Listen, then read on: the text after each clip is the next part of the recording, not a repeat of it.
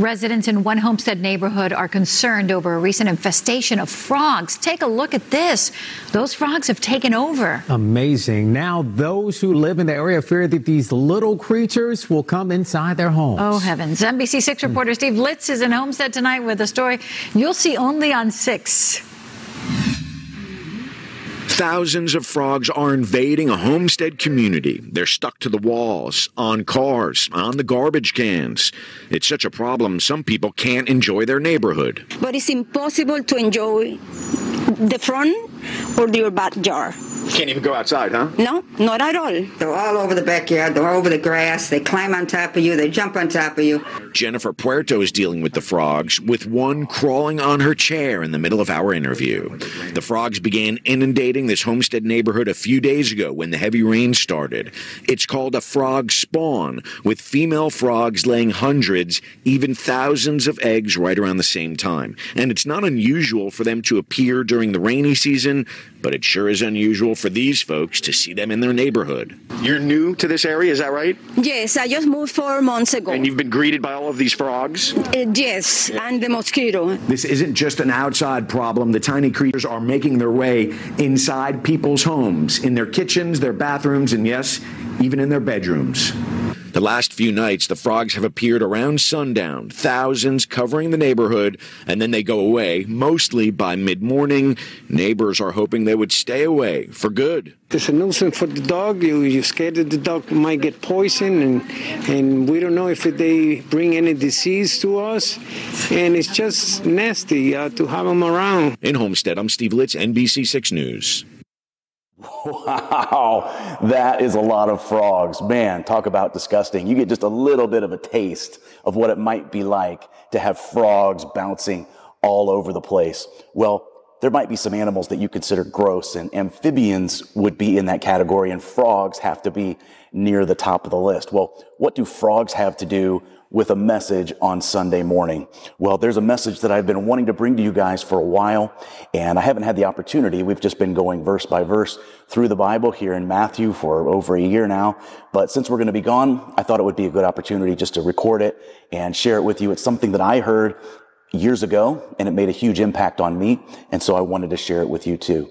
And it's a story about, you guessed it, frogs. Back in the Old Testament book of Exodus, we have a story that is one of the most talked about stories in all the Bible.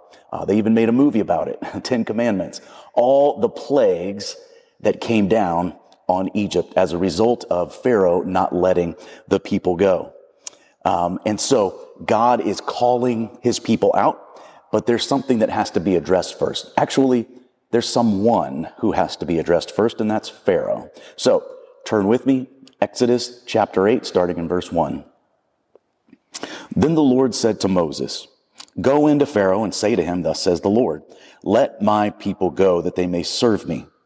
But if you refuse to let them go, behold, I will plague all your country with frogs. The Nile shall swarm with frogs that shall come up into your house, into your bedroom, on your bed, into your houses, and your servants and your people, into your ovens and your kneading bowls. The frogs shall come up on you and on your people and on all your servants." And the Lord said to Moses, "Say to Aaron, stretch out your hand with your staff over the rivers, over the canals and the pools, and make frogs come up on the land of Egypt." So Aaron stretched out his hand over the waters of Egypt, and the frogs came up and covered the land of Egypt. But the magicians did the same by their secret arts, and makes frogs come up on the land of Egypt. Then Pharaoh called Moses and Aaron. He said, "Plead with the Lord to take away the frogs from me and my people, and I'll let the people go and sacrifice to the Lord." And Moses said to Pharaoh, "Be pleased to command me when I am to plead for you and your servants and your people, that the frogs be cut off from you and your houses and be left only in the Nile." And he said, "Tomorrow." Pharaoh said, "Tomorrow." Can you believe that? I would have been like, "Get them out of here now. Like yesterday, Moses. I want them gone." But that's not what he said. He said, "Tomorrow." Now, the Hebrew people had been slaves in Egypt for about 400 years at this point, and God was calling his people. He said, "All right, it's time to go. I'm calling you out of Egypt, and we're going to the promised land." But Pharaoh, he wasn't having any of it. He told Moses, he said, "Who is this God of yours. I don't know this God.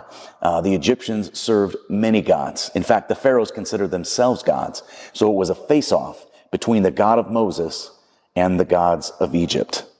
Like most pagan cultures, the Egyptians worshipped nature.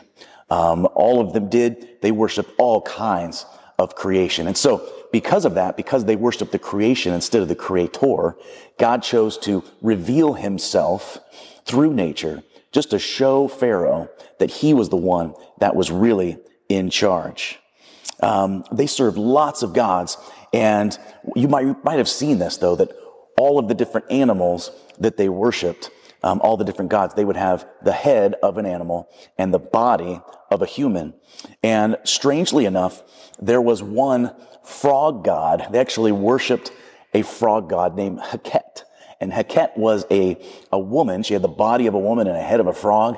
And she was the god of fertility and birth.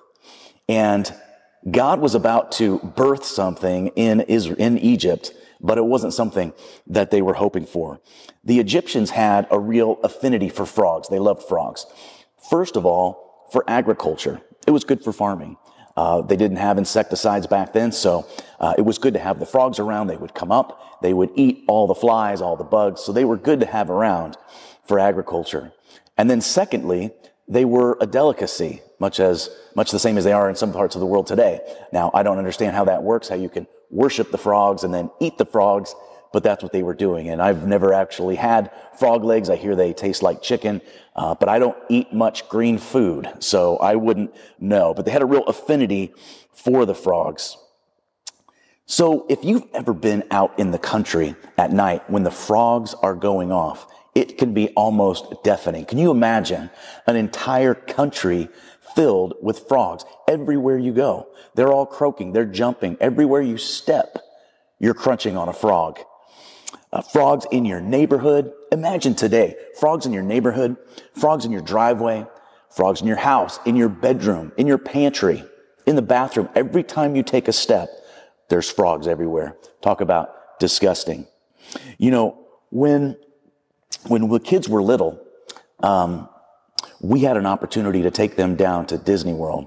And when we were there, we went to a Muppet show, and they had this huge auditorium that we got to sit in, and there was a screen up front. And you were watching the Muppet show basically in this auditorium that looked like it did on TV when I was a kid. And up on the screen, they had the scientist, I can't remember what his name is, and then his apprentice Beaker, right? I remember Beaker. And they have all these mice, and they're getting ready to do experiments with them, when all of the sudden, all of the mice escape, right? They're all running. But it's not that big of a deal because you're just watching a movie, basically, right? Well, unbeknownst to everybody, they had put a little rubber wire underneath everyone's seat. And so as the mice were fleeing and getting out of their cages, this little plastic wire started to flick back and forth on the back of everybody's legs.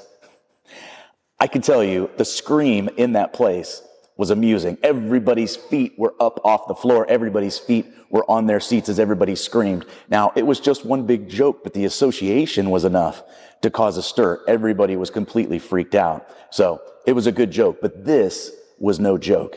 And, you know, just to, illustrate so you guys can get a feel of what this is actually be like. I've asked Jerry, or if you're ready, to release a bunch of frogs there in the auditorium. That way you guys can kind of, go ahead, Jerry. I actually toyed with that idea. I was going to bring some in here, but I didn't want to freak out the workers that were going to be in here spray painting tomorrow. So it was one big joke, but this one wasn't. Frogs really are disgusting creatures. They can live about 15 years old on average. And you'd never be able to tell how old a frog is. They have a really interesting beauty secret. See, frogs shed their skin like a lot of animals do, reptiles. And what they do is they take their back legs and they reach up and they start pulling the skin down over their head. And when they finally get it all off, it's just in a pile in front of them. And then they chow down. They actually eat the skin, which is pretty gross, pretty disgusting, but probably a beauty secret. You women might want to go to Ulta and see if you can find some frog skin that might keep you younger looking. Another thing that's disgusting about frogs, as I was researching it, they discovered that when frogs get an upset stomach, right? They eat a bad fly or something like that. They will actually, when they get the urge to regurge, okay, they will not just throw up, they will actually puke up their whole stomach. They actually throw up their guts, clean it off, and then swallow it again. Man, frogs are disgusting creatures. So, all right, Nathan, we get it. The frogs are gross. What's the point? Well, just this. What had once been a pleasure for them, what once was something they enjoyed, was now a plague upon them. It was now out of control. Something that started off rather enjoyable was now a huge problem. You know, it starts off, it's a perfect picture, really, of what sin does to you and me. It starts off as something pretty innocent, something that brings us pleasure, you know, no big deal, something that I have a good time with, and then eventually it gets out of control. But we think we can just kind of keep it to ourselves, right? I can keep it in the riverbanks, so to speak, you know, just leave me alone. Well, I had a friend once who said, basically, leave me alone. You know, I'm not hurting anyone. He said, I just want to grow old. I want to do some drugs recreationally, and have some fun along the way. And I said, well, there's one big problem with that because I don't know many old drug users, right? They usually die along the way. That's a big problem. So how did he get in that situation? Because he didn't start off doing hard drugs, right? My guess is he started off doing something relatively harmless, something that was no big deal, and then it grew into something major, something that got out of control. We may say, Nathan, we're not doing drugs, so, you know, what's your point? Well, let's talk about something else that's a little more touchy. What about alcohol? See, I can do this because I'm not there. Alcohol. Now, it's not a sin to drink, but I don't think that anyone, when they first took their first drink, thought, with this drink, I am on the road to becoming one of the 15 million Americans that struggle with alcohol. Nobody said that. It was something that started off small, something that brought them pleasure, and then it got completely out of control, ruined their life, ruined families. Well, what about relationships? You know, I know they're not a believer. I know they're not a Christian, you know. He's really a good guy. He really is. And, you know, he's coming along. I think with my love, I can get him there. You know, I know he looks like a frog now, but I think I can turn him into a prince, right? Something that might be enjoyable could turn into a huge problem when we're unequally yoked. Well, after a couple of days, Pharaoh went to Moses. He came to his senses and he says, look, get these frogs out of here. Take the consequences of my actions out of here. And so Moses said, sure, when do you want them gone? And Pharaoh said, tomorrow. Pharaoh wanted one more night with the frogs. That's crazy. He said, I want them gone, just not yet. I want them gone on my terms, on my timetable. Now, you might say, I know things are out of control. I know I've messed it up. I'm going to fix things tomorrow, just not yet. And with those things, we let sin persist in our lives. Pharaoh wanted one more night with the frogs. Pharaoh thought that he was in charge, but God was going to show him otherwise. Now, we think we're in charge of our lives, but we should take a better look because the things that we're allowing in our life aren't very good for us either.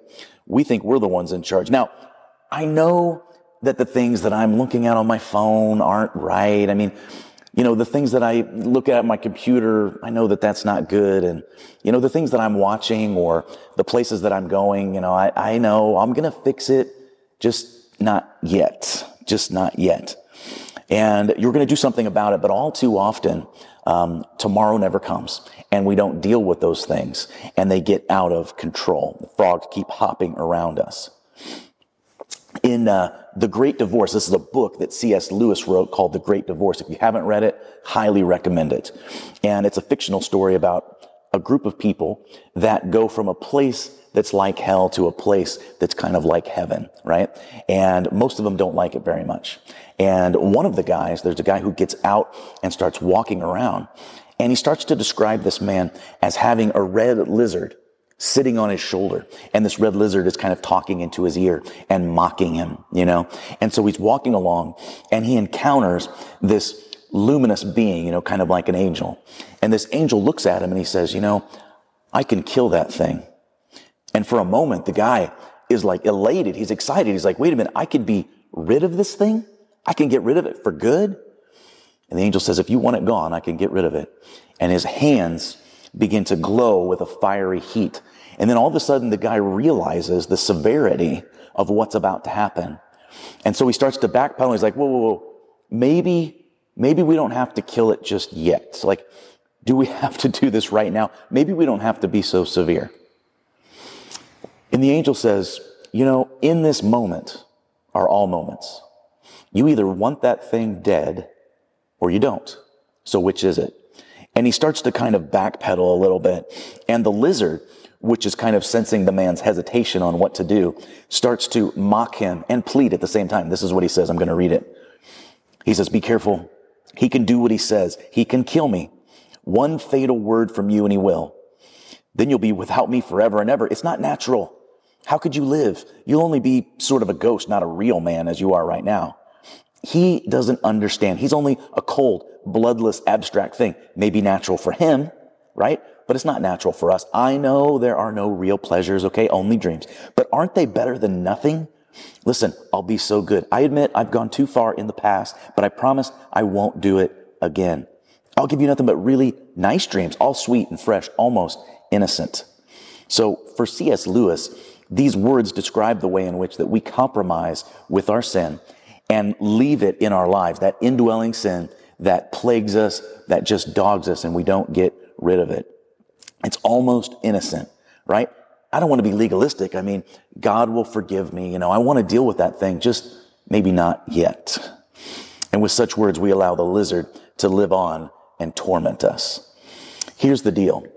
The longer we persist in disobedience, the harder our hearts are going to get. Each time God sent a plague on Egypt, Pharaoh hardened his heart. Half the time it says that Pharaoh hardened his heart, and then the other half it says that God hardened his heart. How can that be? Well, Pharaoh kept hardening his heart. At that point, there was really no return. God knew Pharaoh wasn't going to repent. And so then God hardened his heart. He begged Moses to take the plagues away. Instead of submitting to the Lord, he wanted his own timetable. And then when it became too much, he begged Moses to take them away. Take the consequences away, Moses. But he didn't get serious about it, not really. And in spite of all the evidence that was around him, the supernatural evidence, he was denying what he knew to be true. Okay? And with each defiant act brought a whole new crop of consequences. And not just on him, on his people too. See, we tend to think that our sin is only going to affect us, but it doesn't. It swells and floods out of the riverbank and spills into the lives of everybody else around us. It doesn't just stay with us. It hurts our families. It hurts our church, our workplace, everywhere we go when we engage in persistent sin. Now, his repeated acts of disobedience hardened his heart. Now, in both Psalms and in the book of Hebrews, it says, today, if you hear my voice, says the Lord, do not harden your heart as they did in the rebellion. So when the people of Israel were in the desert, they hardened their hearts. They kept sinning against the Lord. And at one point, God said, that's enough. You guys have rebelled. You have hardened your hearts. You have stiffened your neck. And now you won't go into the promised land. You're going to have to suffer the consequences. And a whole generation had to die in the desert because they had hardened their hearts towards the Lord. Well, last week I ended the message with a story about these Navy pilots who had taken off in World War II from the carrier in the Atlantic Ocean. And they were looking for submarines, and they were supposed to be back at a specific time. But they came back late, and it was nighttime. And the American ships had been notified that there was a German armada moving into the area. They were now outnumbered, and they were in real danger. They couldn't risk losing the aircraft carrier. And so the commander had to give the order for all of the lights to be turned off and all the radio communication to be cut off. And as the pilots made their way back to where the ship should be, they couldn't find it. It was dark. And they begged and they pleaded for them to turn the radios back on. Just give us one light so that we can land. But radio communication had been turned off. And there will come a time in people's lives with repeated disobedience, repeated rejection of God's conviction in their lives, when they harden their heart and they can no longer hear the Lord's voice. They can no longer hear the Holy Spirit's leading them to safety. And that's a dangerous place to be. See, hearts don't get hardened all at once. They happen a little bit at a time. We take one little step and one little step, and then before long, we're so far away from where we ever thought we'd be. You know, if you take a frog and you drop them in a pot of boiling water, of course, they're going to jump out right away. You've probably heard the analogy, but if you put a frog in a pot of room temperature water, it'll be fine. And then you slowly turn up the heat. Okay. And because it's an amphibian, they automatically regulate their temperature. And so it just kind of stays in there as the heat rises. And before too long, when it's too late, the frog doesn't know it, but it's slowly being cooked to death. The frog dies because he gets used to the heat. And that's the way sin is. At first, it's shocking. You know, I would never go there. I would never do that thing. I would never hang out with those people. But the more we do it, the more we get used to it. You know, it's not that big a deal. It's not that really big a deal. It's not a problem. You know, I don't know why everybody's making such a fuss about it. And we don't see that it's slowly killing us. You know, the Bible says that there's pleasure in sin for a season. There is. But then later comes destruction. And it says the wages of sin is death. See, there's a price to pay that we're not going to be able to get away with. Eventually, the bill comes due. It's going to catch up with us eventually. Sin stinks. And sin stinks. Sin is sick. So what do we do? How do we stop playing games with God and fooling around with the frogs? Pharaoh was fooling around with the frogs and playing games with God. Well, here's a couple points to help us along the way. The first is remember. Okay, remember. I've said this before, but sin isn't bad because it's forbidden. It's forbidden because it's bad. Right? Sin's not bad because it's forbidden. It's forbidden because it's bad. It's not bad because, you know, God says it is. It's not God saying, listen, I forbid that because I said so. You know, when we're parents, sometimes we're tempted to use that, you know, because I said so. It doesn't usually go very well. But God's saying, listen, I don't want you to do that thing. It's forbidden because it's bad for you. It's going to hurt you. It's going to kill you eventually. So something's not just bad because it's forbidden. God forbids it because it's actually going to hurt you. We have a tendency to think that just because we didn't get bit the first time, because it didn't hurt us the first time, that we're okay. And we kind of persist in sin. And it reminds me of Samson. You know, Samson was raised as a Nazirite, under a Nazirite vow, and that meant that he wasn't supposed to cut his hair. We know that one. He wasn't supposed to touch dead things, and he wasn't supposed to drink wine. Okay? Now, we don't know exactly if he drank wine, but we do know that he was at a wedding feast and things got pretty out of control. The next thing we know is that he goes walking by and he sees a dead animal, and bees have made a hive inside this animal, this dead animal. And there's a bunch of honey in there, and we're told that he scoops some of it up and eats it. Touched a dead body. And then later on, we know he ended up with Delilah, and she deceived him into cutting his hair. Now, here's what I think happened. I think that he was drinking at the wedding, and he thought, nothing happened. And then he touched the dead body, and he thought, nothing happened, still have my strength. And then he was with Delilah, and he figured, you know what? Didn't hurt me the first 2 times. What's the big deal? But we know what happened. He was taken down because of it. I read this story from January of 2018. I'm going to read it to you. A snake owner was killed by an 8-foot python that he called his baby. Daniel Brandon, 31, died from asphyxiation at his home in England. One of his pets, a female African rock python named Tiny, was found near his body out of its pen. The coroner said that there's no doubt that Mr. Brandon died as a result of contact with Tiny, and he recorded the verdict of misadventure. Mr. Brandon had kept snakes for 16 years, and Tiny was just one of 10 snakes and 12 tarantulas that this guy kept. Now, his mother said that her son had owned Tiny since he was small enough to fit in his hand. He never felt threatened by Tiny, and he was aware of how strong it was, but there were occasions when it would strike out when she came into the room. And she told the court on the night of her son's death that she heard a banging coming from his room, but had assumed that it was a dumbbell falling or that he had knocked something over. She later discovered him unconscious in his bedroom and later found the snake coiled under a cabinet. This man loved snakes. Strange. But he nurtured it. He cared for it ever since it was small enough to fit in his hand. But that's just what sin does. Sin catches up with you. It's going to get you eventually. It may lay dormant for a while, but eventually it's going to show its ugly head. Every sin has consequences. Galatians 6:7 says, don't be deceived. God is not mocked. Whatever a man sows, that he will also reap. If you sow a thought, you're going to reap an action. If you sow an action, you're going to reap a lifestyle, a habit. And then if you sow a habit, you're going to reap a lifestyle. If you sow a lifestyle, you're going to reap a destiny. So whatever we sow, that's what we're going to reap. And the dominoes are going to fall. And before too long, you're going to see what kind of crop comes up.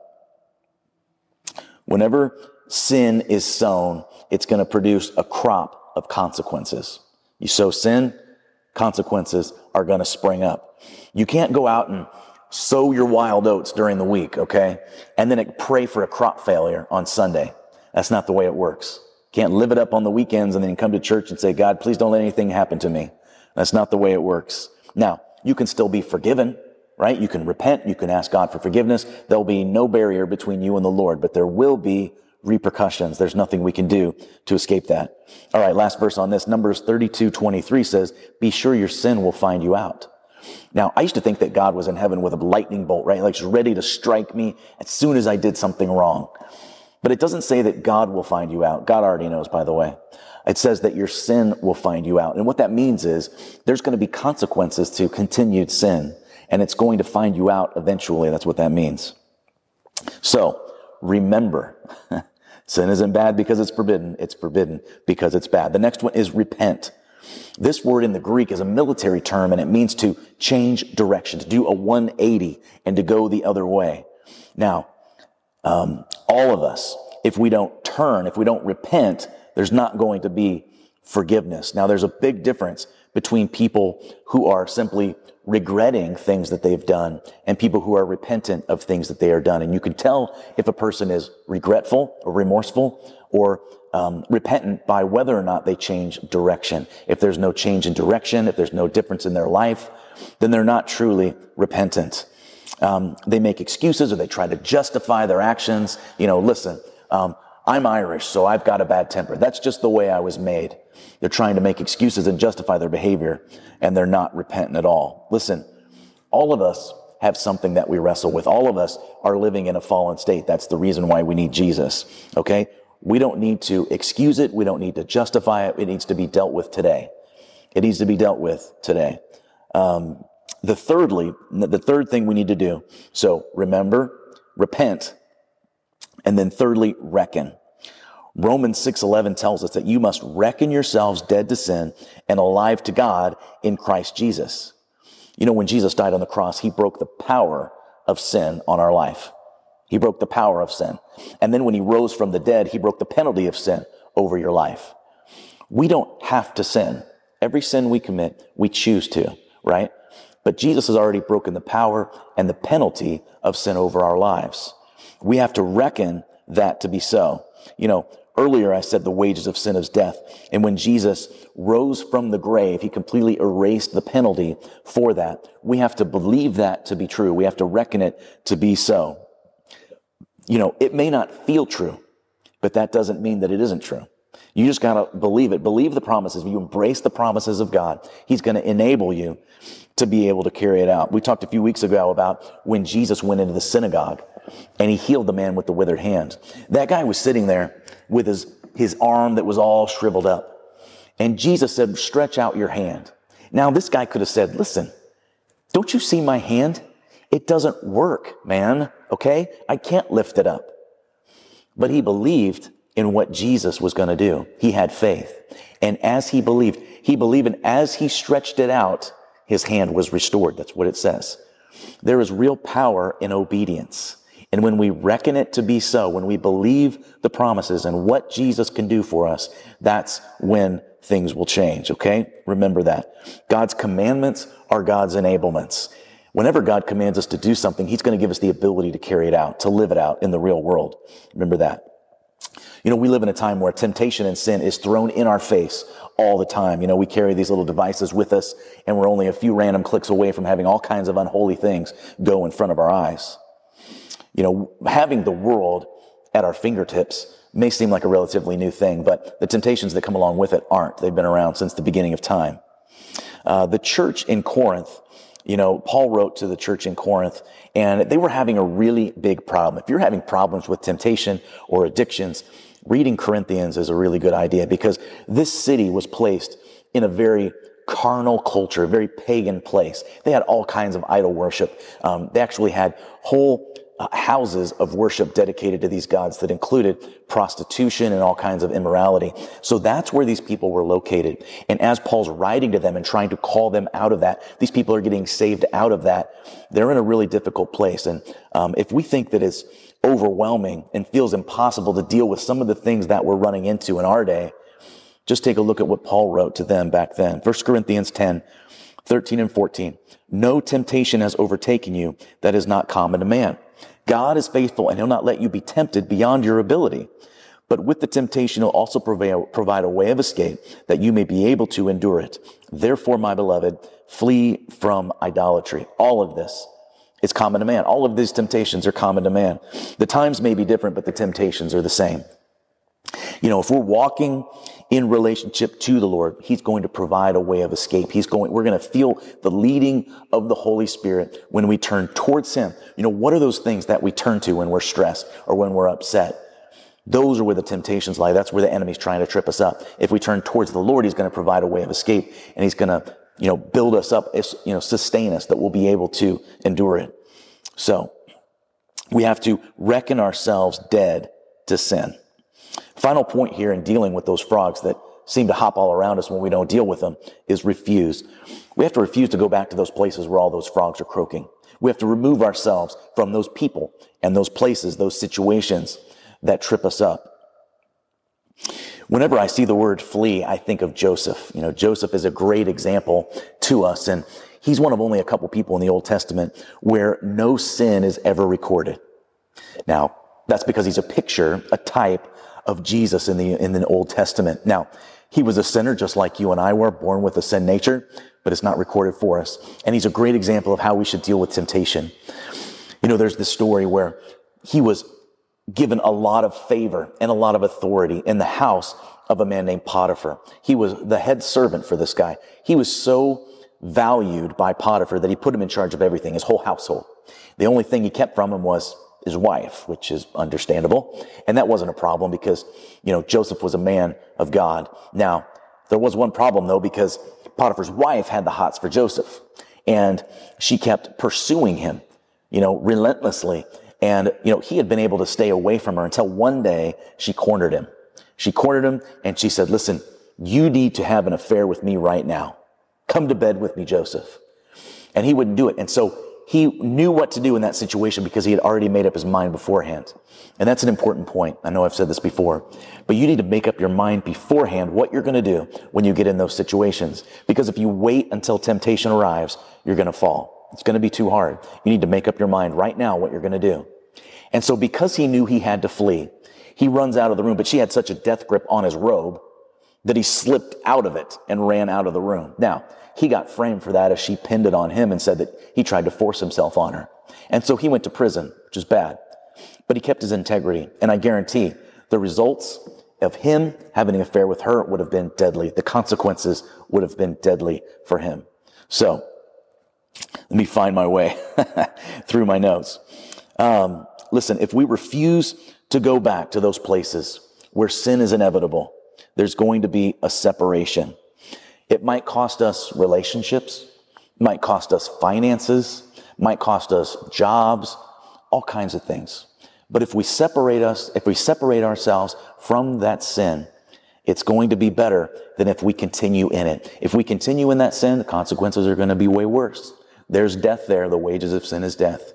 So when we refuse to go to those places, be around those people, get caught up and, hang out in that sin, there's going to be a holy separation that takes place. And there might be some loss, but it's going to be worth it because you'll keep your integrity.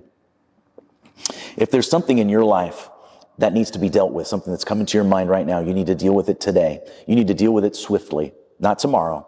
You need to deal with it today. You may think that you have it all under control. You may think that, you're going to deal with it soon. It's been going on a while. Nobody knows about it. I'm not hurting anyone. But you need to deal with it before those frogs multiply and become a huge problem in your life and the lives of people around you. There's power in obedience, but there is a deadly danger in delay, right? There is freedom in obedience, restoration in obedience, as that man lifted up his hand. But there's a deadly danger in delay. Pharaoh said, tomorrow. And you know what happened the next day? The frogs didn't go back into the river. They all died. They all croaked right where they were. And then they had a huge mess on their hands. The whole people of Egypt had to clean up this huge mess because of the stubbornness of Pharaoh. Can you imagine the stench, the problem, the mess that was created by him? And so all the people had to clean up all these frogs. That would have been disgusting. Frogs are gross enough. You have to gather them all up and burn them or do whatever you have to get rid of them. So too sin in our life. When we let it persist, when it finally comes out, right? When it finally dies or croaks, it's going to create a huge mess. It's just going to be a big stinking pile that we're going to have to clean up. Not just us, but our family, our friends, our church brothers and sisters. It's not going to be easy. It's going to be terrible because sin stinks, right? Sin leaves a mess everywhere it goes. I heard this story about a man in Haiti, and he wanted to sell his house. And so this family came to him and they said, we'll buy the house. But they didn't want to pay what he was asking. And so he finally negotiated and said, listen, I'll sell you the house for this much, but I want to keep one thing. I want to keep this nail above the door frame. And the people were like, okay, seems kind of strange. You want to keep the nail. So he sold him the house. And a few years later, he thought, you know what? I want to buy my house back. I want to go back. And so he approached the family and said, I'd really like to buy my house back. And they said, we're not interested in selling. Too bad. And so he went and he found a dead carcass, a dead animal, and he hung it from that nail, which he still owned. And before too long, it became unbearable. The stench became unbearable. And the family couldn't take it anymore. They had to move out, and he got his house back. But that's how sin is. If you leave so much as a nail hold of sin in your life, holding on to that temptation, lingering in those places, then it's going to do you in eventually. It's going to drive you out. So remove all of those things out of your life, all of that sin that you know needs to be dealt with today. So here are our 4 points for today. First, remember. Remember that sin isn't bad because it's forbidden. It's forbidden because it's bad. It's eventually going to catch up with you, and eventually it's going to bite you. So remember that. And then repent. Repent. We need to change direction. We need to go the other way, and we need to do it today, not tomorrow. Today is the day of salvation. Today is the day of repentance.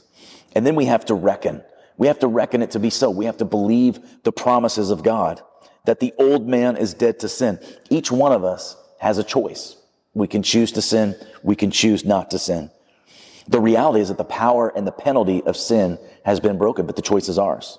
And as we say yes to God, He gives us the ability to walk it out, to endure it, and to walk it out here on this earth. And then the last thing is refuse. Refuse to go back to those places where we know sin is inevitable, where we know that the frogs are going to be croaking, where it's going to be a huge problem for us. It might look drastic to other people around us, whatever we do, whatever that separation looks like, however we get rid of it, might look drastic to other people, but it's not. It's worth it. The consequences are going to be so much more severe if we persist in sin and we harden our hearts. So don't harden your hearts as the people did in the rebellion. We pray for soft hearts, hearts of flesh. It says that He will give us a new heart, right? That's what happens when we're born again. If we stay close to Him, if you walk in relationship with the Lord, our heart's going to stay tender. We're going to hear the voice of the Holy Spirit telling us, don't go there or don't do that. And so that's kind of the message that I wanted to share with you guys today. One more night with the frogs. Don't spend one more night with the frogs. I guarantee you won't regret it. You are going to regret it if you let them hop around some more. But that's the message. Listen, I'm looking forward to seeing you guys again. We miss you. We're praying for you. Love you guys. And I hope that was as impactful for you as it was for me. And we'll see you next Sunday.